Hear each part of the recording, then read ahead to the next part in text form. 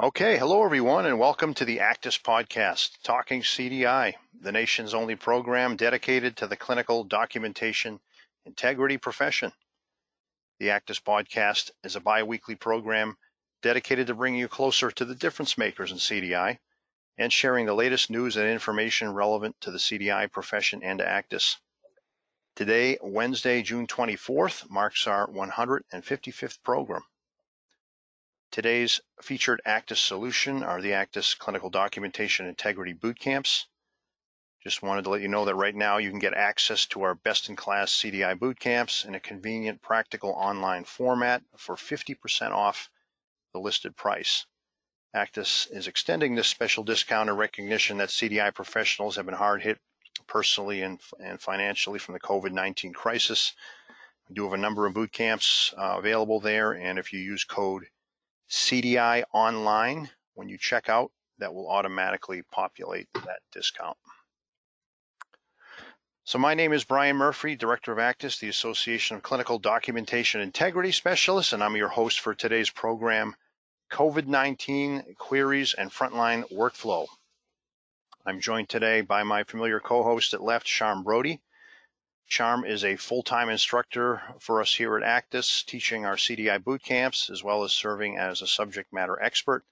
She has more than 35 years in the healthcare industry, including multiple areas of nursing and a wide variety of roles. Prior to joining us here, she worked as a consultant, providing program audits, implementation, and continuing education. And I'm pleased to have her on the program, so welcome, Sharm. Hi, Brian. A really nice virtual conference last week. Thank you. Yeah, thanks for being a part of it. That went really well. It did. We'll get into that maybe a little on today's show. All right. So we also have with us today three special guests. Starting left to right, we have Jennifer Cavignac. Jennifer is the Assistant Director of Clinical Documentation Improvement at Bay State Health System, and sort of in my neck of the woods in Springfield, Mass.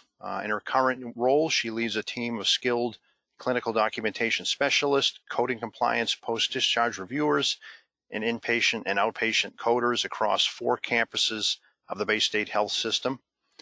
The metrics and feedback she delivers to the providers has resulted in consistent and positive collaboration and engagement with the entire medical staff leadership. Told they have a 97% plus average response rate to queries in less than 48 hours. She's doing a great job at Bay State, and I'm pleased to have her on the show. Welcome, Jennifer. Thanks for having me. All right. We also have with us today Dr. Jonna Legata. Told to refer to him colloquially as Dr. Jonna. So he is a hospitalist and physician advisor at Bay State Medical Center along with Jennifer. Dr. Jonna received his medical degree from Osmania Medical College, India, completed his master's in public health at West Virginia University in Morgantown, West Virginia, and finished his internal medicine residency at St. Barnabas Hospital in the Bronx.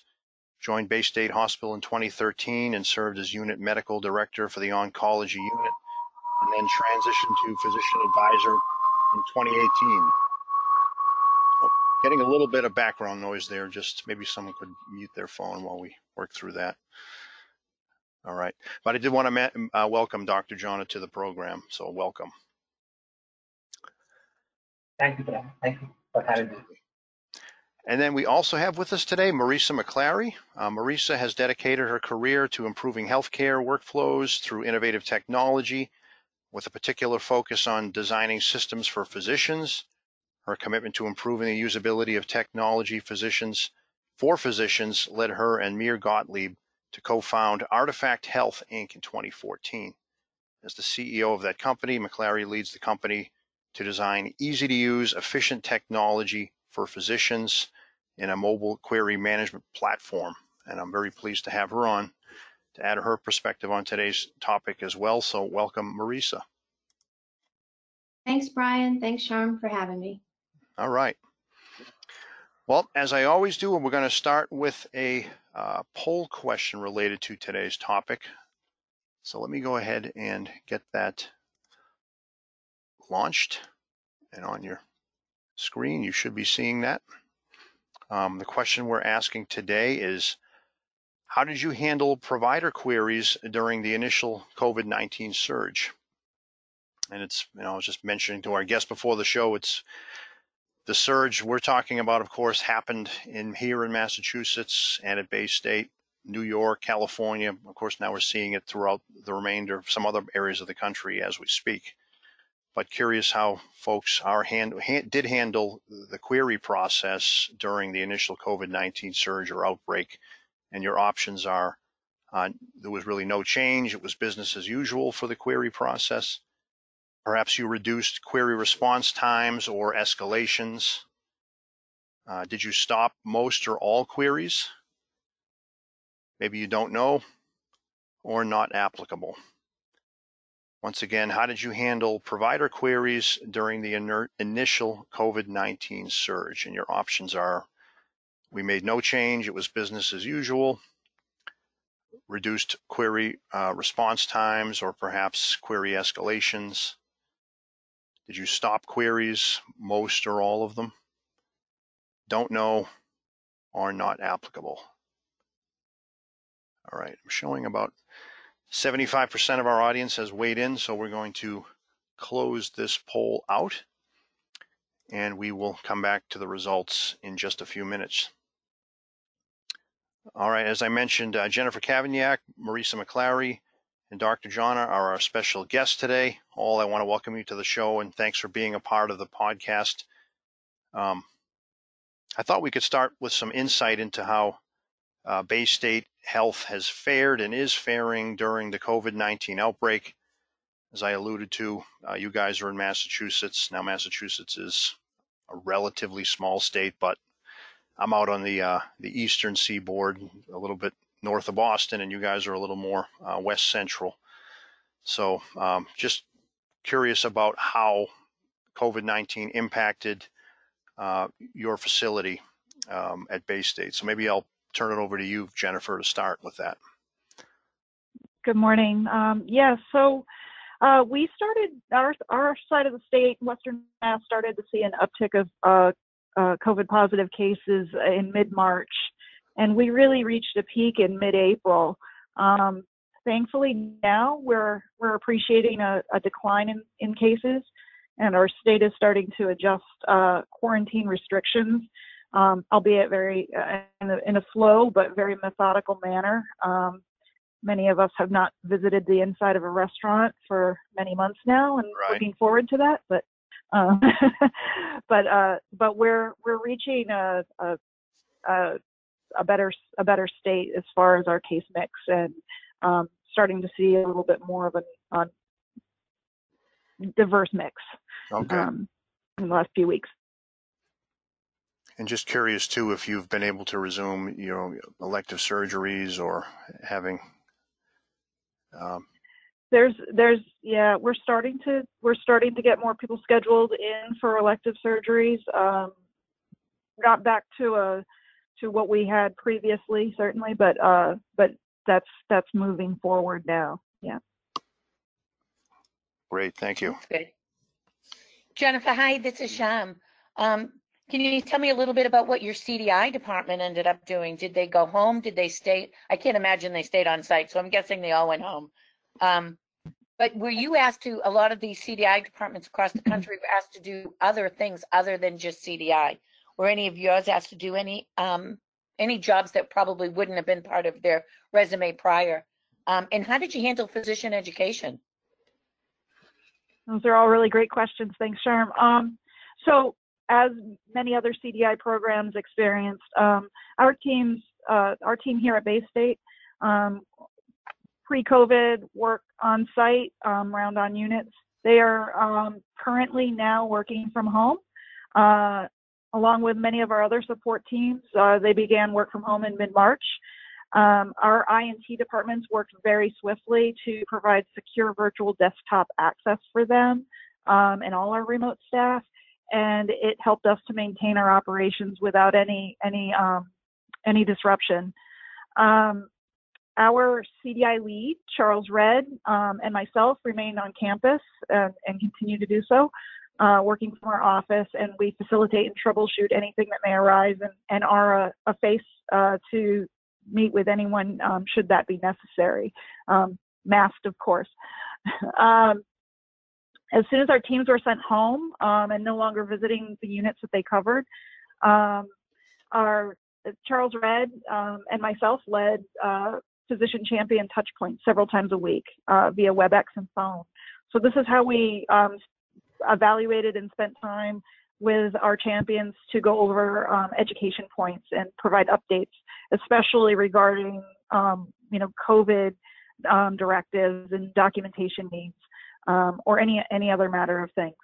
And we continue to arrange and plan those larger meetings that we expect and anticipate to be holding virtually for some time until we can gather in larger groups. We have some resident training that's slated in the coming months. Again, we'll be doing that via WebEx.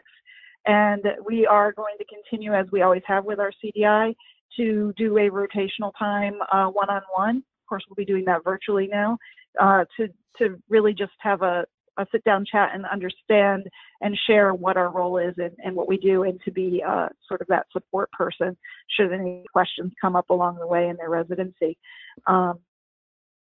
As far as any working off job description, our CDI team have really remained focused exclusively with CDI efforts. Although we've definitely had a lot of adjustments across the healthcare system for folks as needs arise, or and tasks were reduced. Typical tasks were reduced for folks to focus in other areas of need. But with the support of our leadership and the understanding from our healthcare system about what CDI does, we've remained exclusively working in that role. Great. Thank you. Yeah, also just curious about the query process now and query expectations. Did those change at all? I'm going to be curious to see how our poll shakes out here, but we're asking folks if they reduced response times or escalation. I'm thinking especially of that surge that we all had here in Massachusetts. Jennifer. I would like to answer this question.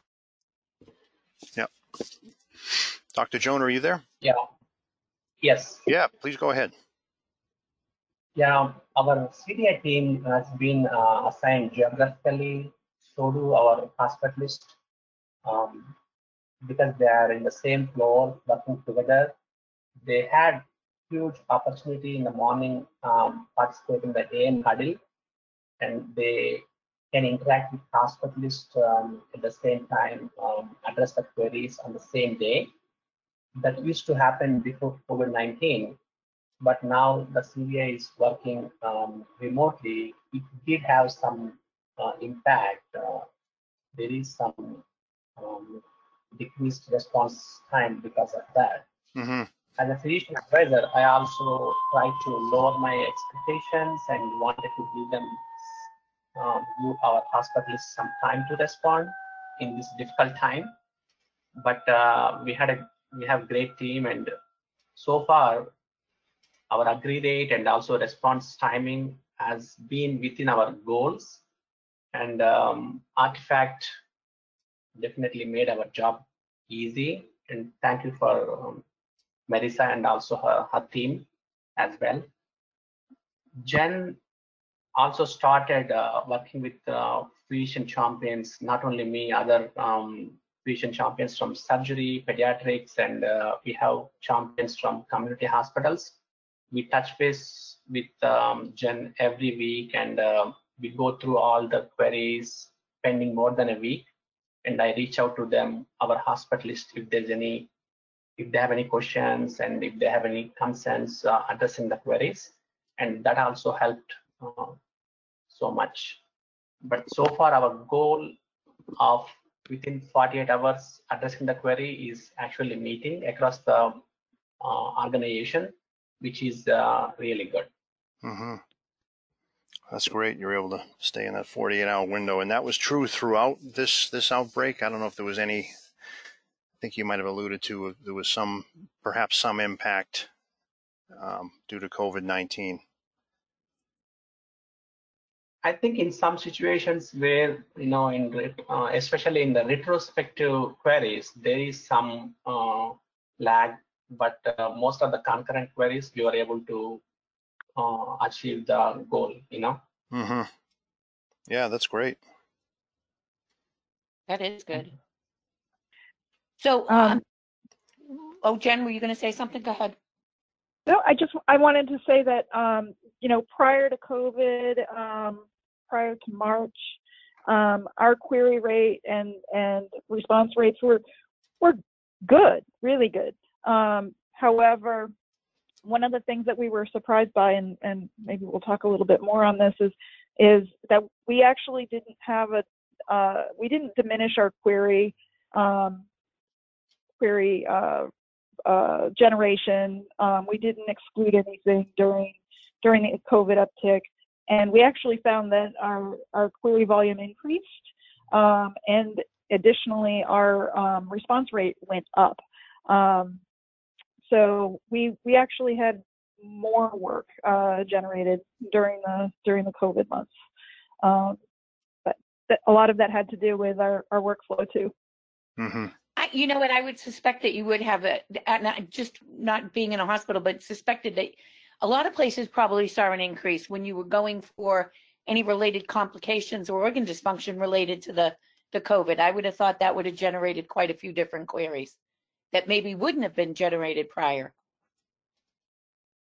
Definitely, while it's a central condition that had, and has certain hallmark criteria, I think our opportunities within, certain organ failures and those respiratory infections that proceeded to manifest as a sepsis were some of those key areas. Yeah. So you did have some success with the COVID-19 template. Can you explain to some of the people or talk about the query template library and how physicians at Bay State receive these different queries from you? Sure. In March, we did change at the beginning of March, we changed our query process from what had primarily been an email and verbal-based query practice to utilizing Artifact, which is a mobile application, allows providers to respond via the app, which then we can incorporate directly into the EMR, into the medical record.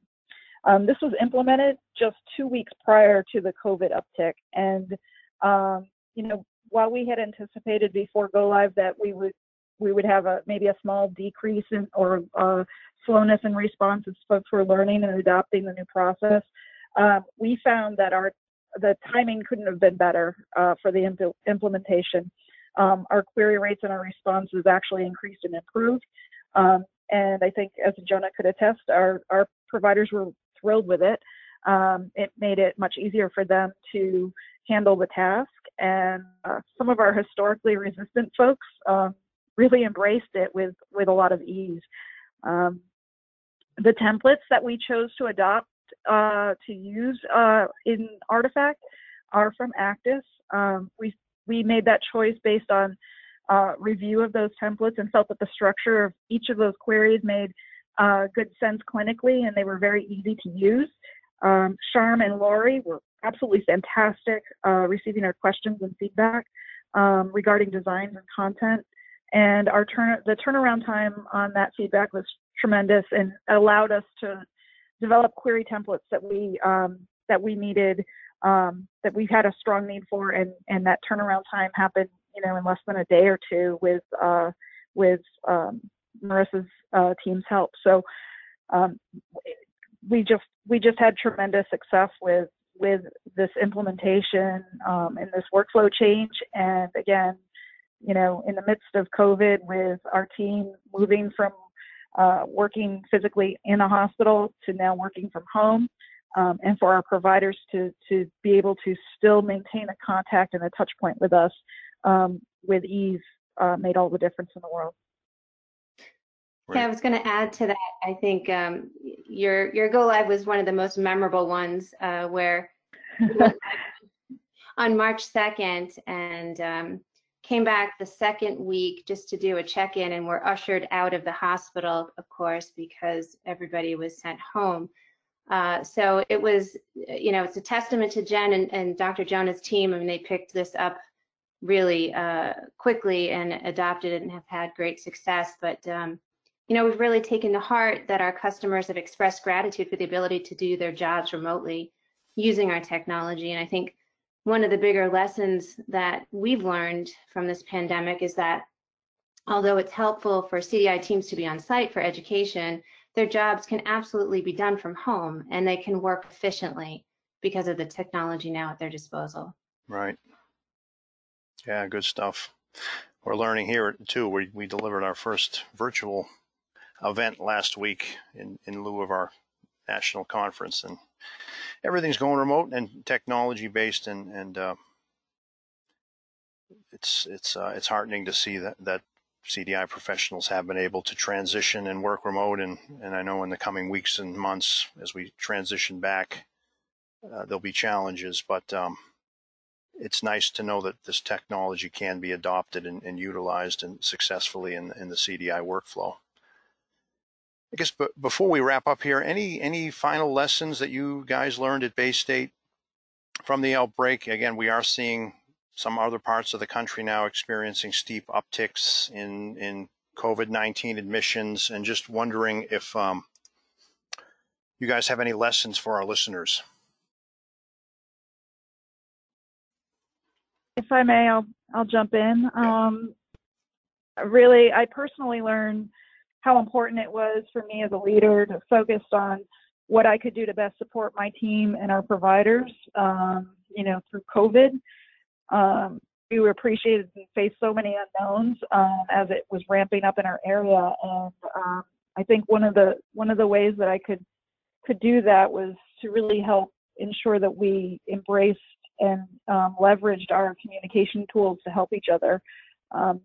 Artifact absolutely filled that gap to help us deliver queries in a way that the providers could appreciate and address simply and easily on their own time, and quite quickly. It just defines and delivers the tasks that needed to be done. Having it outside of email and it readily incorporated into the EMR was compliant, and it removed that subjective interruption and feeling that it's felt when you receive email.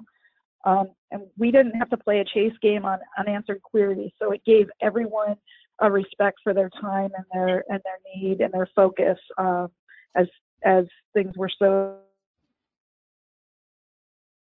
severe. And I really appreciate what Artifact has been able to do and what Actis has been able to provide with us, and quick feedback with and support with the templates to help us really succeed at what we aim to do every day. So one thing that I learned most is helping to support the team and using those tools effectively.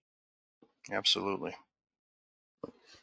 Thanks very much, Jennifer. Appreciate that.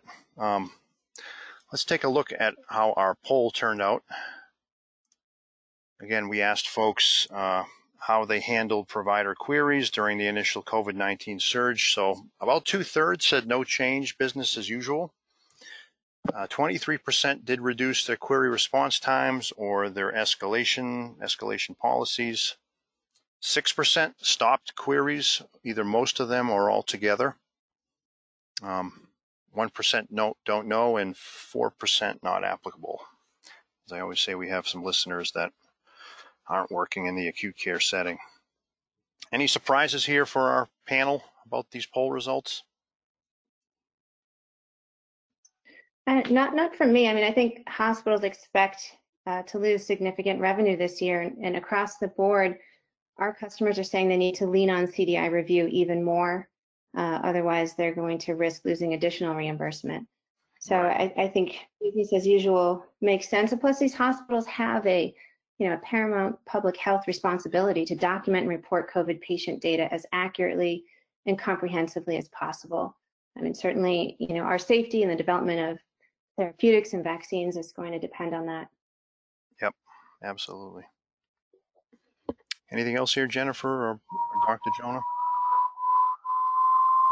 Yeah, I agree that we expect to see some reduced response times. I think that is definitely expected in these difficult times from the providers. Um, Even working remotely, CDI team has been doing a great job with the help of Artifact so that we can address these queries as soon as possible so that we can close the charts and submit the charts for billing. It's very important. All right. I had a little hard time with your volume there, but that's fine. Let's go ahead and move to our last segment of the show today. Hang on just a moment. Okay. We're going to switch, of course, to our In the News segment. I'm going to go ahead and, I'm going to go ahead and mute our staff here for just a moment. We're getting a lot of feedback there. Sorry about that, folks. All right. So In the News is a regular segment featuring the latest news and industry updates relevant to the CDI profession. Today I did want to discuss, we did get another OIG audit across the desk recently, which proves that even during the pandemic, the watchdogs are still watching. This was a stratified random sample of 123 inpatient and 22 outpatient claims with payments totaling 4.1 million. Although I will say that this was a 2-year audit period that was well prior to COVID-19, January 1st, 2016 through December 31st, 2017. It's entitled Medicare Hospital Provider Compliance Audit, the Ohio State University Hospital.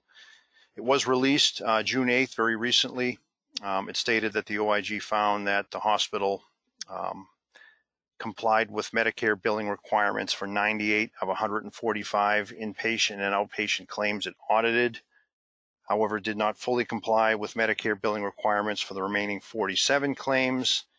That resulted in net overpayments, according to the OIG, of $335K. Specifically, 26 inpatient claims had billing errors and 21 outpatient claims had billing errors. But what the OIG did, of course, was they extrapolated. It's one of their methods for recouping. They use a method of extrapolation. I'll scroll down to that a little bit here on your screen. And based on that, they estimated that Ohio State University received overpayments of at least 3.7 million for the audit period, and recommended that they refund that, as well as exercise reasonable diligence to identify, report, and return any overpayments in accordance with the 60-day rule, and strengthen controls to ensure full compliance with Medicare requirements.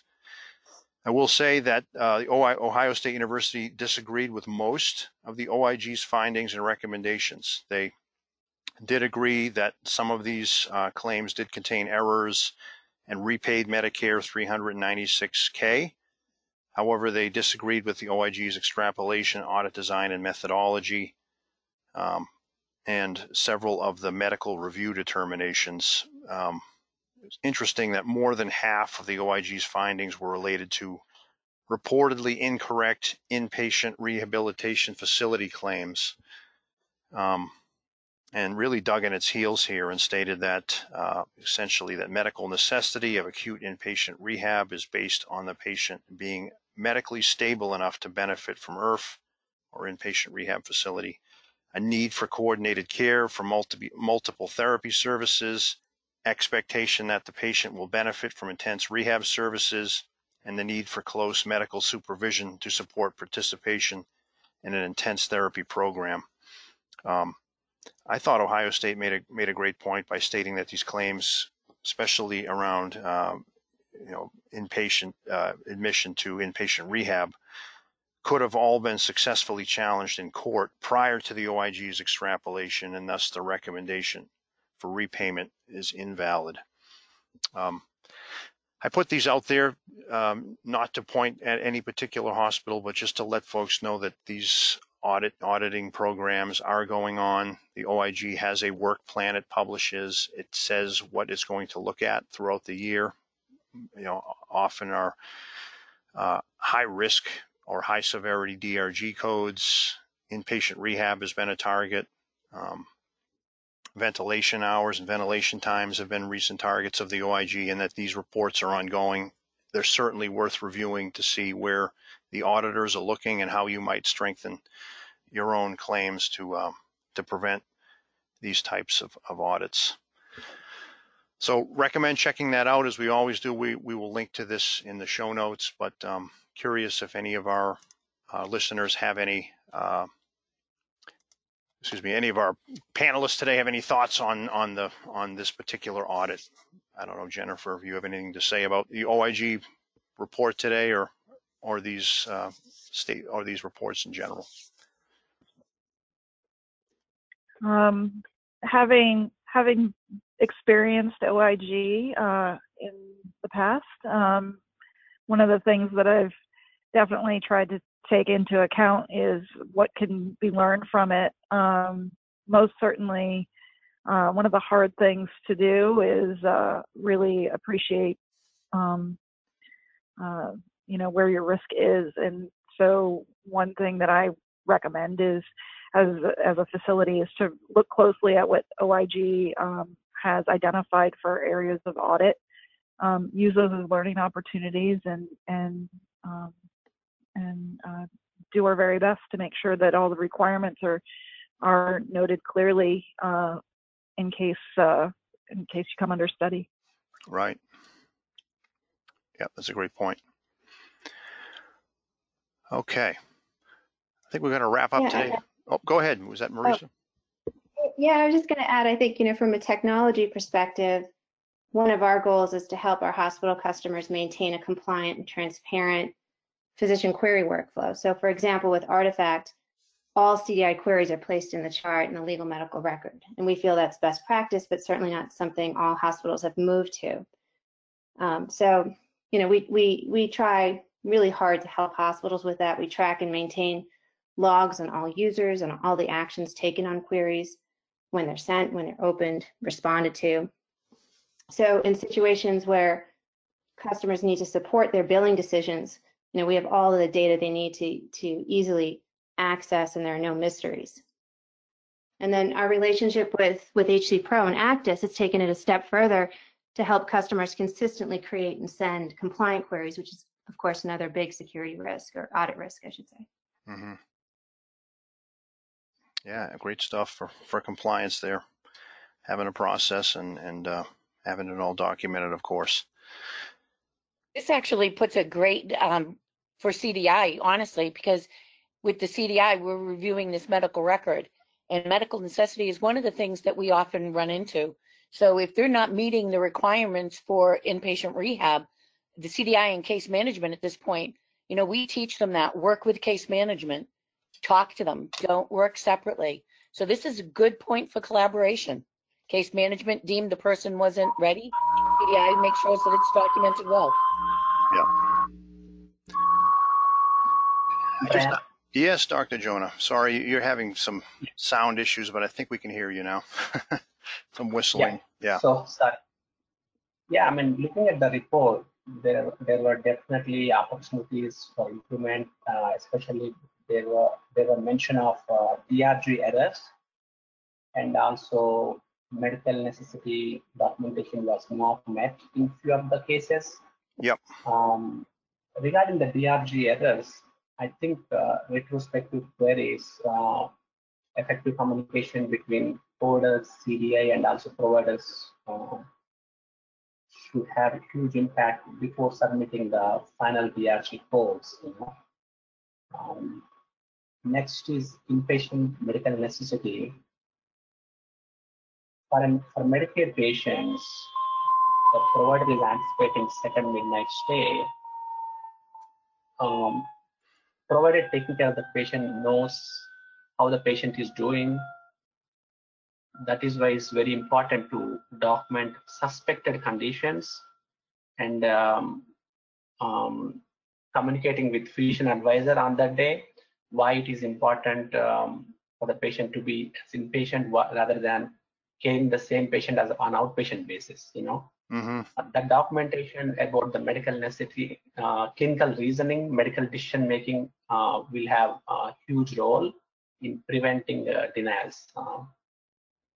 third aspect is rebuild part B is we have to look at the cases which are like discharged within 48 hours, but they were booked as inpatient from the beginning, you know. Mm-hmm. So looking at those cases appropriately, make sure we adjust the status in the background. It's very important to prevent these audits in the future, you know. Right.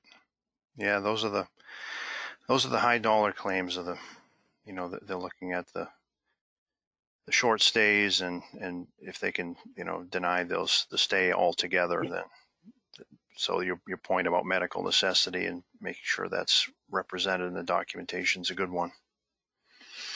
Yeah. So only the provider in charge of the patient would know what exactly going through the patient, and communicating his thought process to the physician advisor team and team will make a lot of difference in preventing denials in the future, you know. Absolutely. All right. Well, I appreciate the discussion here, everyone. We're going to be wrapping up. We're a few minutes over, but hope you enjoyed today's episode of the Actus podcast. We are going to be back here again in just 1 week, next week, next Wednesday, July 1st, for listener mailbag. We've gotten, 2, 3, 4 really good questions in that we're going to be addressing on next week's show. So it's going to be a mixture of clinical / coding related questions we've received and we'll attempt to tackle on the program. As a reminder, you can listen to the Actus podcast anytime on our website. We record our programs and post them, or via Apple Podcasts, Google Play, or Spotify. We try to get the recordings available at minimal by the Friday following the live show. And again, all the links we discussed, including the OIG report, will be available on the show page at actus.org and also in the show notes on your podcast player. If you do have any suggestions for future guests or ideas about the format of the show, please do send me an email at bmurphy@actus.org. Again, wanted to thank our guests today, Dr. Jonah, Marisa, and Jennifer, as well as Sharm, for their input on today's topic. Thanks again, and we'll see everyone back here again in 1 week for our next show. Take care, everyone. Thank you so much. Thank you. Thank you.